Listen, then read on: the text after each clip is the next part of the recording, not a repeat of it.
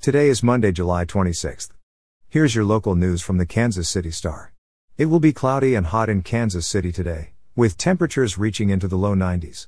Here's today's top story. Whiteman Air Force Base will reinstate its mask mandate, regardless of a person's vaccination status, starting today to help prevent the spread of COVID-19. In a Facebook post yesterday, the Air Force Base in Johnson County, Missouri, said the policy applies to all Department of Defense facilities and outside at the base whenever social distancing is not possible. The announcement comes as the Delta variant continues to overwhelm Missouri hospitals. Earlier this month, 10 Kansas City area hospitals and health officials issued a public health advisory recommending members of the public wear masks. Kansas City lifted its mask mandate in May, while St. Louis returns to a mask mandate today.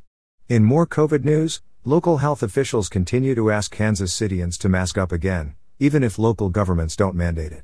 The plea came during the daily COVID briefing by the University of Kansas Health System, which reported a slight drop in its COVID patients after a week of increases. On Friday, the hospital had 56 COVID patients, down from 60 on Thursday. A dozen patients are in the ICU, and 7 are on ventilators.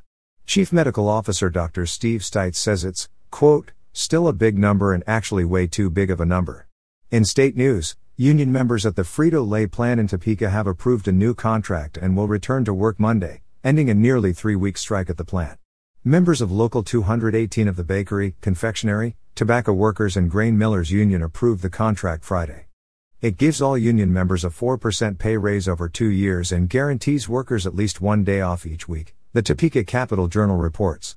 More than 500 of the 850 employees represented by the union went on strike on July 5, complaining of a toxic work environment, forced overtime and a lack of pay raises. And finally, in sports, Daniel Lynch tossed 8 scoreless innings to earn his first Major League win as the Royals beat the Detroit Tigers 6-1 and swept their 3-game series at Kauffman Stadium. He became the first Royals pitcher to throw 8 scoreless innings in any of his first 4 career appearances. The win extended the club's streak to 5 in a row and gave them their second consecutive series sweep. The 5-game win streak matches the longest streak of the season for the Royals, who are now 42-55. Lynch, a 6'6" left-hander, held the Tigers to 5 hits, 4 of them singles. He struck out 4 and did not walk a batter in 8 innings, the longest outing by a Royal starter this season. You're listening to stories from the Kansas City Star. Find us at kansascity.com to read more about these stories and others.